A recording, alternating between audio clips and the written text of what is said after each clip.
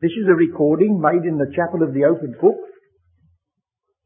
under the covering title of the Pleroma. The special features before us in this series are the closing chapters of the book of the Revelation. It is our custom at this meeting to read a portion of Scripture together, and if those of you who are listening care to join us, will you read together with us Psalm 72? Well, this evening we're bringing this series, which has been lasting so long under this title Pleroma, to an end. But it's only the series that's coming to an end, because strictly speaking, this title, the fullness, governs the whole Scripture from beginning to end, from Genesis to Revelation and beyond, for there are some Scriptures that go beyond the end of Revelation. But it doesn't seem wise to have a series of studies that are being recorded. Some people may be rather staggered if they see they've got hundreds of records all on one subject, so that we shall be giving them the same subject under different titles. It'll come to the same thing in the end, because ultimately Christ is the fullness and in Him it dwells, and as long as we preach Him we must touch this great goal of the ages continually. Now, with regard to the series that has just been before us, have been very controversial. And I do hope that you will have a certain amount of sympathy in this sense, that I'm sure that a pioneer will always do one thing, whatever else he doesn't do. He'll make mistakes. You see, he'll make mistakes. That's, I'm morally certain, is true in this case. If I had to wait until I'd sorted out every problem and got every answer, well, I don't think we'd ever started. I don't think so. We walk by faith and not by sight. We are confident the book is true, even though we may not be able to construe it as we would like. There are some things, however, that have come out in our study of this vexed question of the character of the millennium, that I think cannot be challenged. And that is that the book of the Revelation is particularly addressed to the overcomer in those churches. Not merely the two chapters that are devoted to the churches. What thou seest, write in a book and send it. And the whole book of the Revelation impinges upon the closing years of this evil age, the terrific pressure under which those people of God will be found, and the rewards and the forfeitures that will accrue. So we are passing on now this evening to just one further consideration, not exactly in the book of the Revelation, but associated with it, the typical character of the three kingdoms with which the kingdom section of Israel commences: Saul, David, and Solomon. When we looked at the question of the Pleroma at the beginning, however long ago that is, I can't quite remember, we started the subject, I know, by referring to our Lord's use of the homely symbol of a patch in a garment that had been torn. That is the way in which the word Pleroma enters the New Testament. But of course we mustn't limit the meaning, strictly speaking, to patching torn garments. But it does give you the idea that the Pleroma was something that was going to rectify, and more than rectify, the rent that we observe in Genesis 1 verse 2, when the earth became without form and void, and darkness was upon the face of the deep.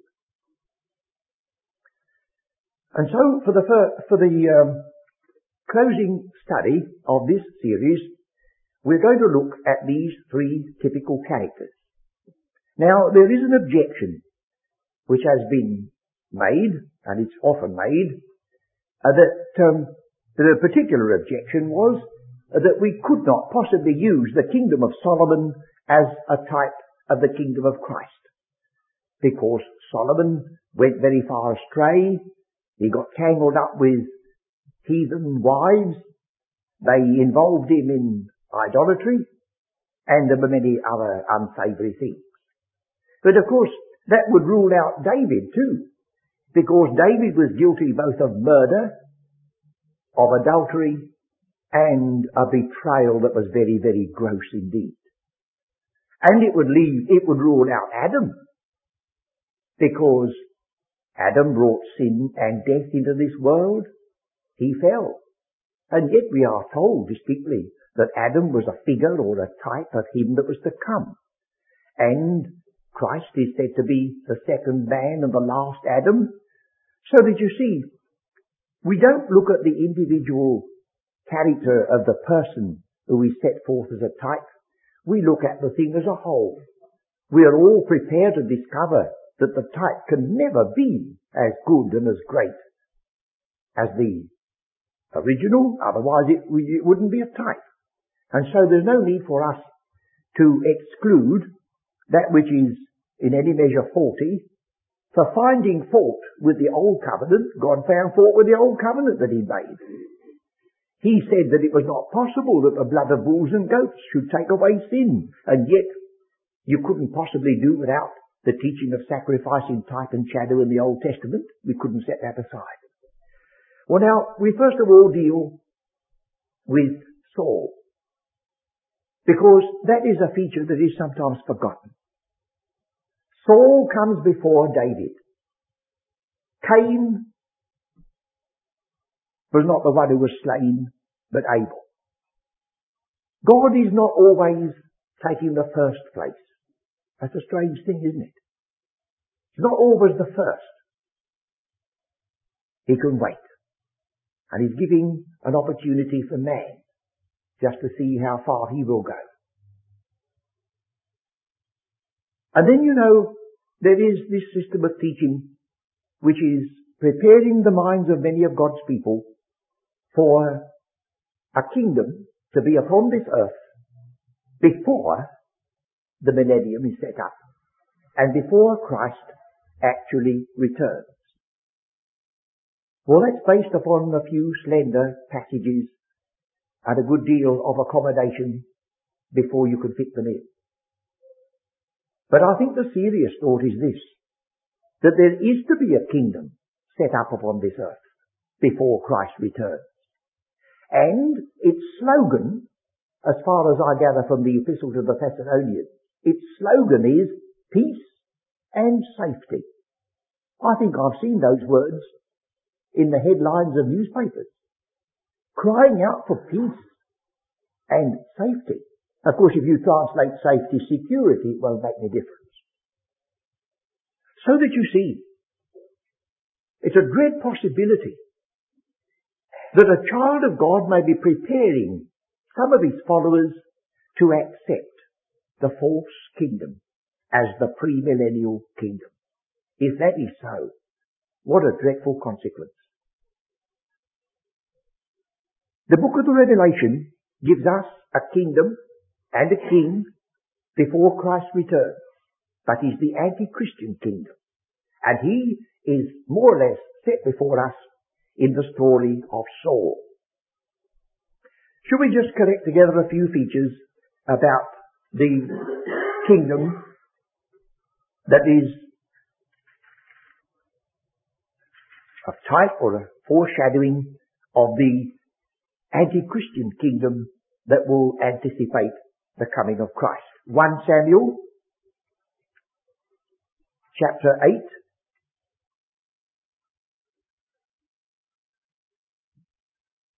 Here we have in chapter 8 verses 4 to 9 the reason why Israel began to ask for a king. And it's a sad reason. Then all the elders of Israel gathered themselves together and came to Samuel unto Ramah and said unto him, Behold, thou art old, and thy sons walk not in thy ways. You see, that was the bit. The sons walk not in the ways, verse 3.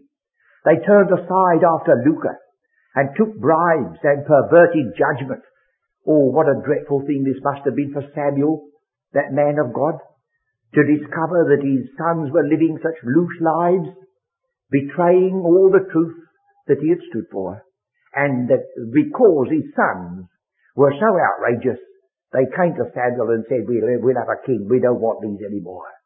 Oh, what a failure of the best of us is suggested here. And they said, behold, thou art old, and thy sons walk not in thy ways. Now make us a king to judge us, notice this, like all the nations. You see, they were a distinct people, called out from all people to be separated unto God. They were even told to wear a riband of blue in their garments, ever to remind them that they were a separated people. And here they say, make us a king that we may be like to the nations. Oh, how they've come down, haven't they? And here's a point I would like to suggest to you. One of these suggestions that may not be fully proved, I can just suggest. The first king and the first kingdom that's mentioned in the Bible is Babel, Nimrod. You get no suggestion of a king or a kingdom until Babel has a king and commences a kingdom.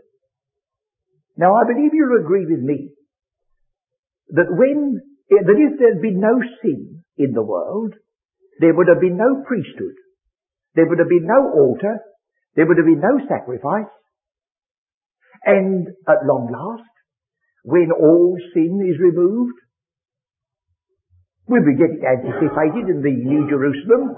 I saw no temple therein. That was gone. If there's no distance between a believer and his God, if all are perfectly reconciled, then the sacrifices cease and the priest ceases. Is it also true about the king and the kingship? Is the ideal of God a king and a kingdom? We may speak about he's the eternal, everlasting king, and that's all right. But when the goal of the ages is reached and the kingdom is presented to the Father, it doesn't then seem to suggest that he's going to be a king with subjects. He's going to be the Father with his redeemed family. So that even the introduction of the word king and kingdom into Israel may have been a very strong departure from that peculiar calling that they ought to have been able to represent but didn't. Then after that, you see, when Satan makes his move, then God makes his. Satan made his move and stirred these people up, and they got Saul for their king. Then God anointed David so that he would have his counter move to follow.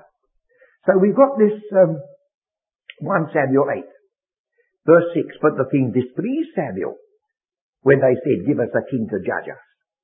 And Samuel prayed unto the Lord. And the Lord said unto Samuel, hearken unto the voice of the people in all that they say unto thee. For they have not rejected thee, but they have rejected me, that I should not reign over them. So you see, it was a serious thing, this choice they made. They rejected not merely Samuel because of his wicked sons, but they rejected the Lord. They were ceasing to be in harmony with his will. And so it says in verse 10, and Samuel told all the words of the Lord unto the people that asked him of him a king. And he warned them. He said, this will be the manner of the king that shall reign over you. He will take your sons and appoint them for himself, for his chariots, and to be his horsemen, and some shall run before his chariots, and so on. We're told in chapter 9 that there was a man who had a son named Saul, verse 2. He was a choice young man and a goodly. And there was not among the children of Israel a goodlier person than he. From his shoulders and upward he was higher than any of the people.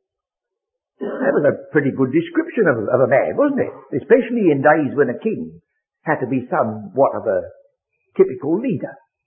Goodly, goodlier, and there was not a person to match him.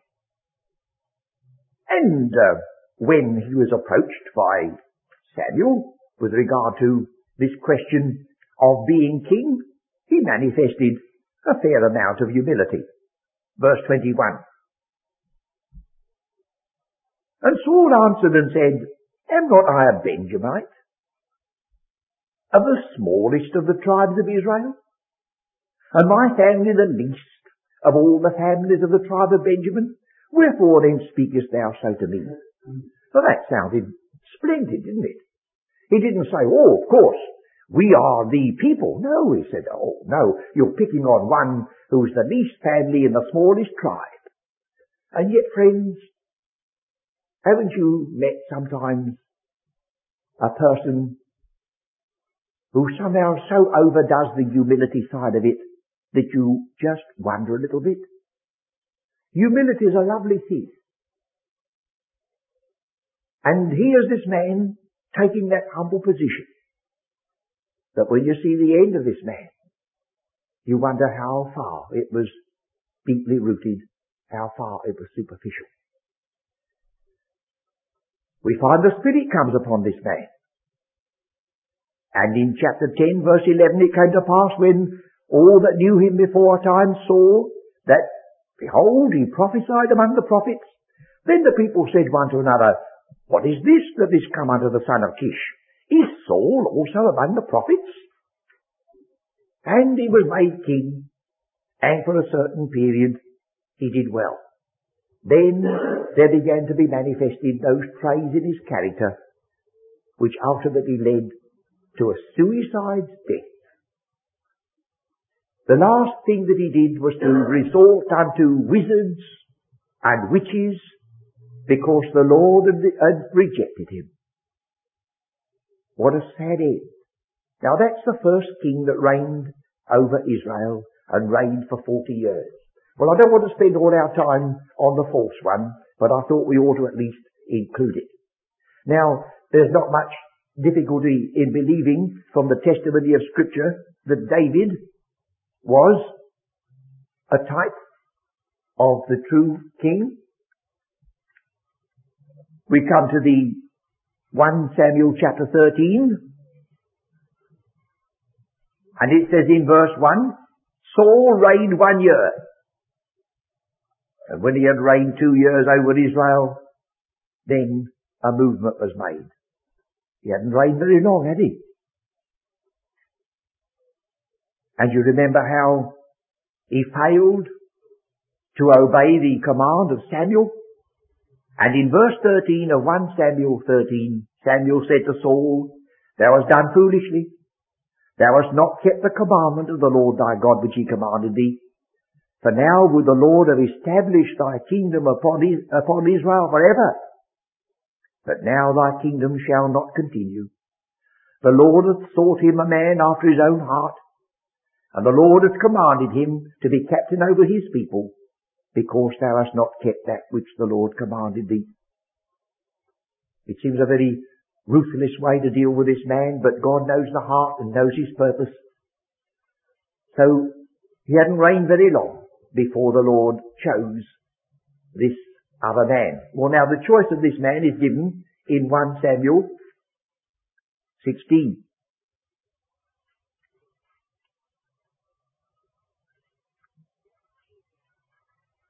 And the Lord said unto Samuel, How long wilt thou mourn for Saul, seeing I have rejected him from reigning over Israel? Fill thine horn with oil and go, and I will send thee to Jesse the Bethlehemite, for I have provided thee a king among his sons. So he went.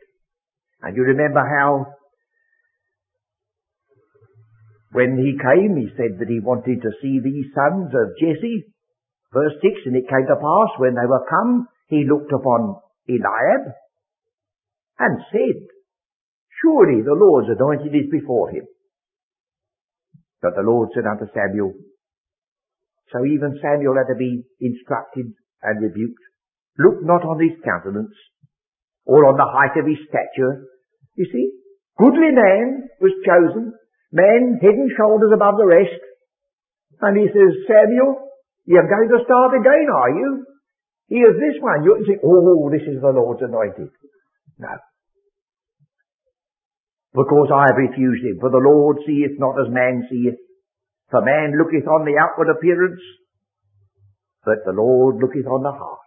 Isn't that good? Then Jesse called Abinadab, and he called the other sons, until they said, well, what are we going to do now? None of these are the ones. Samuel said unto Jesse, verse 11, are here all thy children?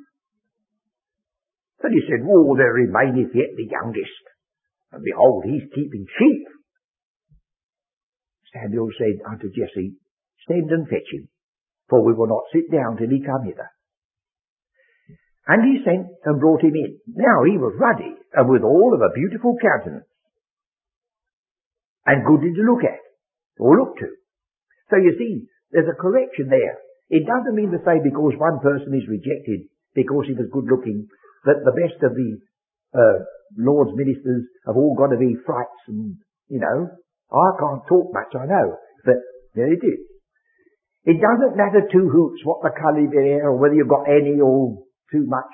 It doesn't matter. The Lord doesn't look on the outward appearance, and that includes all sorts of qualifications that people run after. The Lord looks upon the heart. And he saw something in that young lad which not naturally his brothers didn't see and which his old father didn't see. And he said, here's a man after mine own heart. And said, arise, anoint him, for this is he. And then we have the story of how presently in 2 Samuel, we must go on because of length of time, 2 Samuel chapter 2, we have the anointing or the acceptance by Judah of David as the king of Judah. You must remember, he was first of all king over Judah and then king over all Israel. 2 Samuel chapter 2. And it came to pass after this that David inquired of the Lord, saying, shall I go up into any of the cities of Judah? And the Lord said unto him, go up. And David said, whither shall I go up? And he said, go up unto Hebron. And then we're told in verse 4, and the men of Judah came, and there they anointed David king over the house of Judah. They anointed David king over the house of Judah. Then, when we look at the 5th chapter, we read these words. 2 Samuel 5. Then came all the tribes of Israel to David unto Hebron and spake, saying, behold, we are thy bone and thy flesh. Do notice this, friends, that it's more common in the Old Testament to speak about being thy bone and thy flesh than thy flesh and blood. We nearly always speak about our own flesh and blood, and that is used in the New Testament. But the general use is my flesh and my bone. You remember when Adam was presented with his wife by God, he looked at her and he said, this is now bone of my bone and flesh of my flesh. I only mention that because some have tried to build a doctrine on the statement of our Lord in resurrection said to his disciples, a spirit hath not flesh and bones as ye have seen me have. So therefore they go and build a doctrine on the fact that blood is left out. Well, then I say, well, then I'll build a doctrine on the other side and say that when Adam looked at Eve, he said, you're a bit anemic already, because he never mentioned blood, you see. Flesh and bone means identity and relationship. It's an integral statement, just as surely as flesh and blood. And it's just a matter of idiom. An idiom is a way of speech that belongs to one people, a little different from speech of others. So here they say, we are thy bone and thy flesh. Also in time past, when Saul was king over us, thou wast he that led us out and brought us in Israel. And the Lord said to thee, thou shalt feed my people Israel, thou shalt be a captain over Israel. So, we are told that he was anointed king over all Israel, verse 3. David was 30 years old when he began to reign, and he reigned 40 years. In Hebron, he reigned over Judah 7 years and 6 months, and in Jerusalem, he reigned 33 years over all Israel and Judah. And there's a little hint there for those who are working out chronology, because The one who wrote the book of Samuel, he could add up. Oh yes, he could add up and make this a little bit more than the 40 years, because he was 7 years and 6 months. Add it to 33, and yet it all comes to 40. Now that's scriptural reckoning. You don't reckon the odd months in a king's reign ever. Because if you do, you'll find all your chronology goes wrong. But if you'll always leave out the odd months and start the other king give him all the benefit of it, if he's only halfway through the year, it doesn't matter, you'll find that all the chronology fits. So just in passing I mention that because we've got enough without dealing with chronological difficulties. Well now, still because of time, let's go on to Solomon. You remember when later, almost to the end of his days, David planned and desired to build a house for God. How the Lord said to him, "It's very good of you, David, to think of this. It's right to be in your heart." But he said, "You've been a man of war from your youth up. You won't do it. You'll have the plans given you, and you'll make the collection, and you give of your own proper good as he did, but your son Solomon, who's going to follow you, he'll build the temple." Well, there you've got the two kingdoms. The millennial kingdom is ruled over by the David who was a man of war. You remember in Revelation 19, he came to make war. He rules with a rod of iron. And then it's followed by the day of God, when the temple side of it and the peace side of it can now be developed and pursued. So Solomon succeeds David in that sense. 1 Kings chapter 1 verse 30. 1 Kings chapter 1 verse 30. Or in verse 28, "Then King David answered and said, 'Call me Bathsheba.' And she came into the king's presence and stood before the king. And the king sware and said, 'As the Lord liveth, that hath redeemed my soul out of all distress, even as I swear unto thee by the Lord God of Israel, saying, Assuredly Solomon thy son shall reign after me, and he shall sit upon my throne in my stead. Even so will I certainly do this day.'" So Solomon is confirmed in the kingship. Well, now we're going to read just one or two passages which give you the character of Solomon's kingdom and its sort of typical foreshadowing of the greatness of the kingdom of the Lord himself. 2 Chronicles chapter 9 verse 20.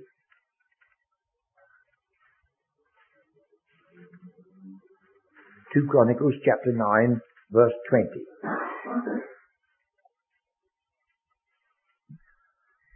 "And all the drinking vessels of King Solomon were of gold, and all the vessels of the house of the forest of Lebanon were of pure gold.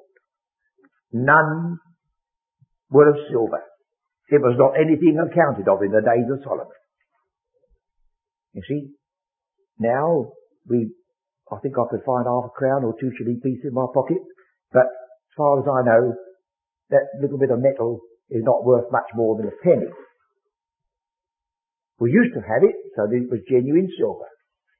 But in Solomon's day, silver wasn't counted anything at all. You see, gold. And you remember in Psalm 72, "I shall bring unto him the gold of Sheba." It's only typical, but it shows you that here we have a kingdom which is in its sort of prosperity foreshadowing the reign of the Son of God. And then in 2 Chronicles chapter 1 verse 9, 2 Chronicles chapter 1 verse 9, we have this statement.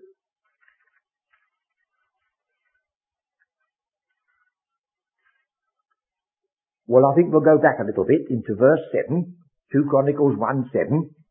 "In that night did God appear unto Solomon, and said unto him, Ask what I shall give thee." That's a very solemn moment if it ever happens to us, isn't it? To have to decide. We've got now an opportunity of asking for that thing which is upon in our hearts and minds most. You know, it's even penetrated into the folklore and the fairy tales. I know some people don't think fairy tales ought ever to be read, but Aesop's fables and all the others were only ways of teaching by parable and picture.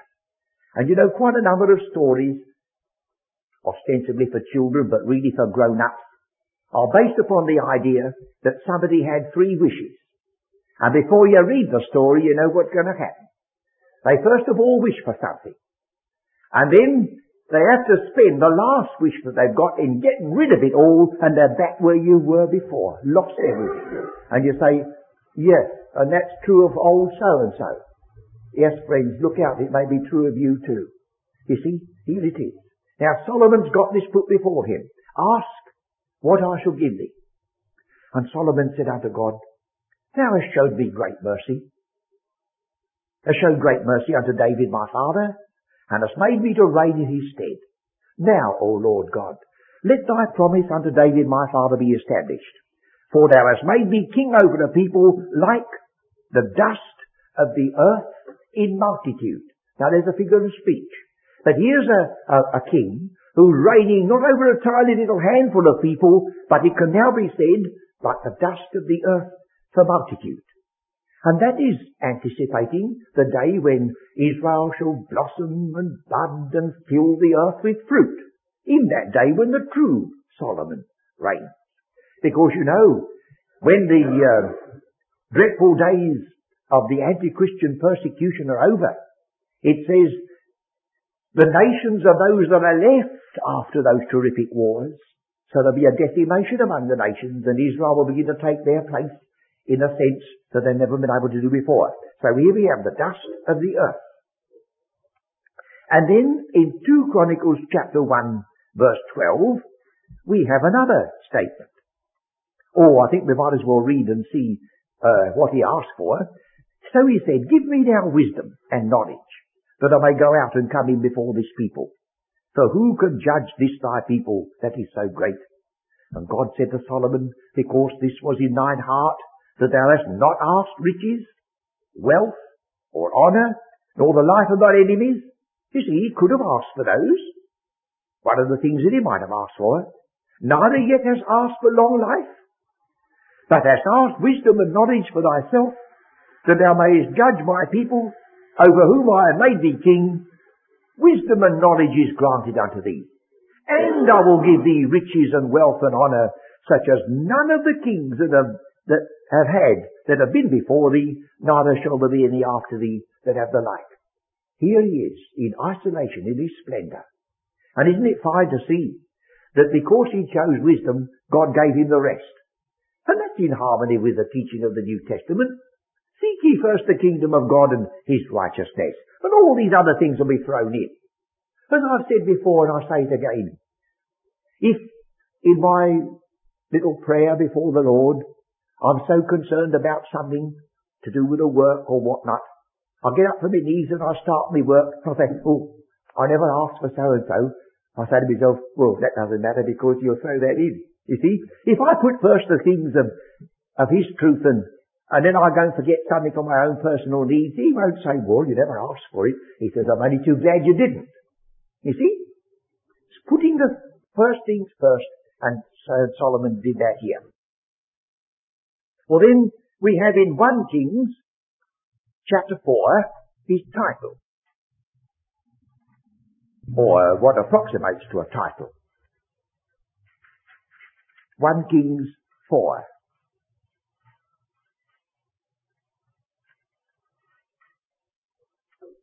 Just for a moment. 4:21. And Solomon reigned over all kingdoms. Solomon reigned over all kingdoms. Well, if a Solomon reigns over all kingdoms, it's only another way of saying he's king of kings. That's the character of Christ when he reigns. From the river unto the land of the Philistines and unto the border of Egypt. So here we have the fulfillment of the prayer in Psalm 72. He shall have dominion from sea to sea and from the river unto the ends, our version says, of the earth. It could be the ends of the land. And they brought presents and served Solomon all the days of his life.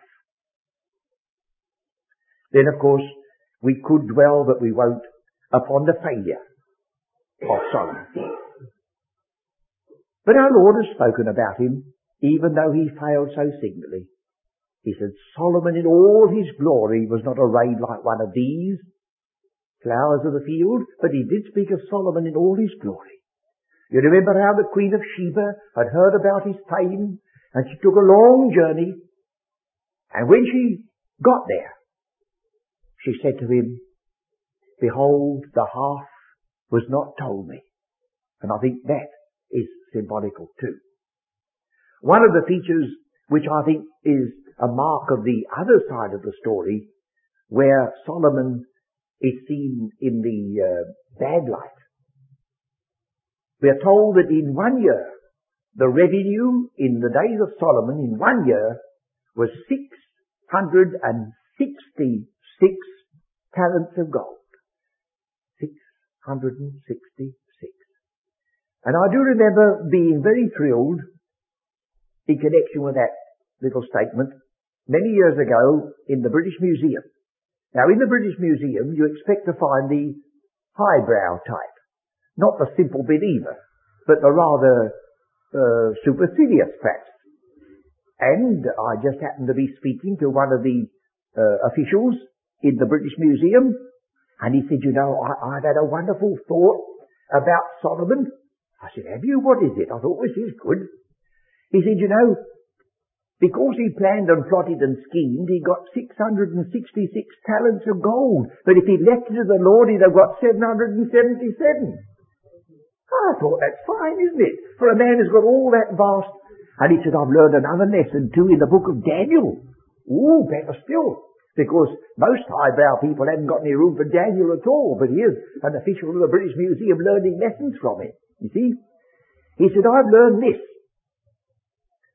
That if I belong to God, then a king like Nebuchadnezzar might want to take my life, and he can't, because he put 3 men in the fire, and it never touched them. And he says, if I belong to God, and I'm under a king like the king of the Medes and Persians, he wanted to save Daniel's life, and he couldn't. So he said, what's it matter? One king wants to kill you and he can't, and one man wants to save you and he can't. It all depends on whether you belong to the Lord. I'd almost said hallelujah in the great halls of the British Museum. Isn't that fine? So we're glad that even in these high places there are the true humility of those who are simple believers. Well, I wanted to just sketch out before you these things. You'll see a few there. The King of Kings we've touched upon. The dominion, Psalm 72. The people in multitude like the dust of the earth. The Sheba, the dwelling in safety, 1 Kings 4:25, and peace was characteristic of his dominion. Shall we just look at the 1 Chronicles 22:9, where it speaks about this question, characteristic word, peace. Behold, a son shall be born to thee, who shall be a man of rest. See, in contrast to a man of war. And I will give him rest from all his enemies round about. For his name shall be Solomon, and I will give peace and quietness unto Israel in his days. Well, all I wanted to do this evening was not to elaborate this and take it too far, but to suggest to you that we have in these 3 kings types that we do well to keep in our mind when we are dealing with this great book of the Revelation. We have the anti-Christian king of Revelation 13. We have the Davidic kingdom of the millennium, where there's a good deal of war and rule and an element of rebellion at the end.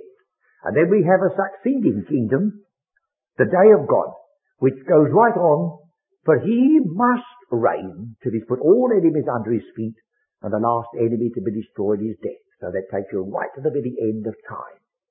The book of the Revelation doesn't go to the end of the ages.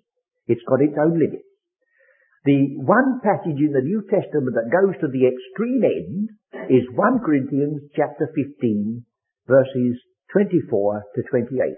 And I hope we've got time to just turn to that passage and read it together to, as it were, bring this series to that great climax.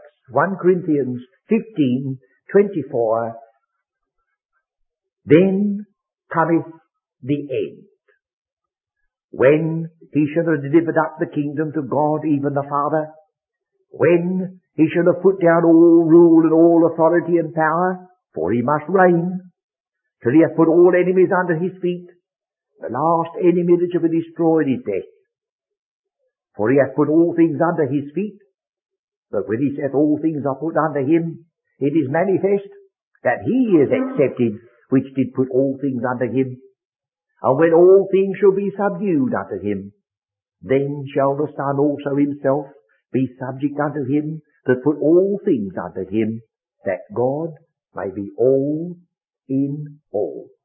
Now that seems to be the last word in Scripture concerning the goal of God and the end of the ages. Beyond that, Scripture doesn't take us.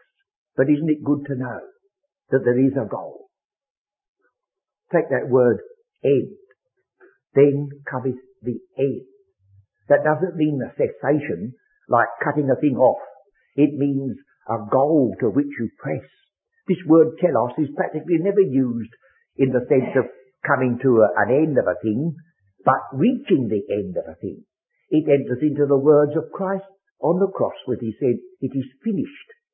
It is finished. I've reached the goal." So God at last is here, attaining the goal of the ages. Then cometh the end. And at in the close of verse 28, the end is expressed in the words that God may be all in all. And to understand those words, you must go into the other scriptures which use the same expressions. You'll find them used of the members of the body and the head, each one of them functioning, but all together, as it were, used and energized and associated by their unity under the head. All in all is used in 1 Corinthians 12. You get the church of the one body, the fullness of him that filleth all in all in Ephesians. You get that text in Colossians chapter 3 of the church of the one body where Christ is all and in all. And so we've got that as the last words, not merely a king on a throne, but the Father having received a perfected kingdom, that God may be all in all. I can only say the words. Whether we can penetrate them is another thing, but we can keep them in heart and mind. They are before us, as they were before our Lord, and as they were before the God who planned the ages. And then the marvel of it is, he has stooped to give us a share. He doesn't look upon the outward appearance, he looks upon the heart. And when he saw the heart in the first case, it was the same as the heart of everyone else, as Scripture says, dreadfully wicked. But he sent his Son to seek and to save that which was lost. And here we are, a little company of those who have been redeemed and made members of the body of Christ, and looking forward to that day when Christ shall see of the travail of his soul and be satisfied.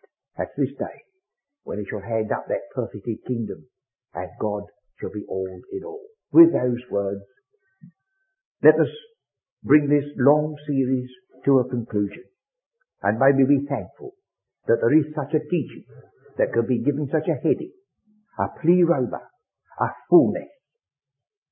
All the words satisfied and the words God all in all, they're all involved in this great thought that there is a fullness to which God is pressing, and all the distractions which are indicated by the torn garment, all the things that are divided and spoiled, will one day be completely gone. He that sitteth upon the throne, we read in the Revelation, says, "Behold, I make all things new." But don't forget that he who sat upon the throne and said, "I make all things new," had earlier hung upon a cross and said, "It is finished." So it's based upon a work of sacrifice. And so it's not only Is it wonderfully true that in 1 Corinthians anywhere we get that passage, then cometh the end? It's also equally blessedly true that it's embedded in that chapter in Corinthians which deals particularly with Christ, the first fruits, the one risen from the dead.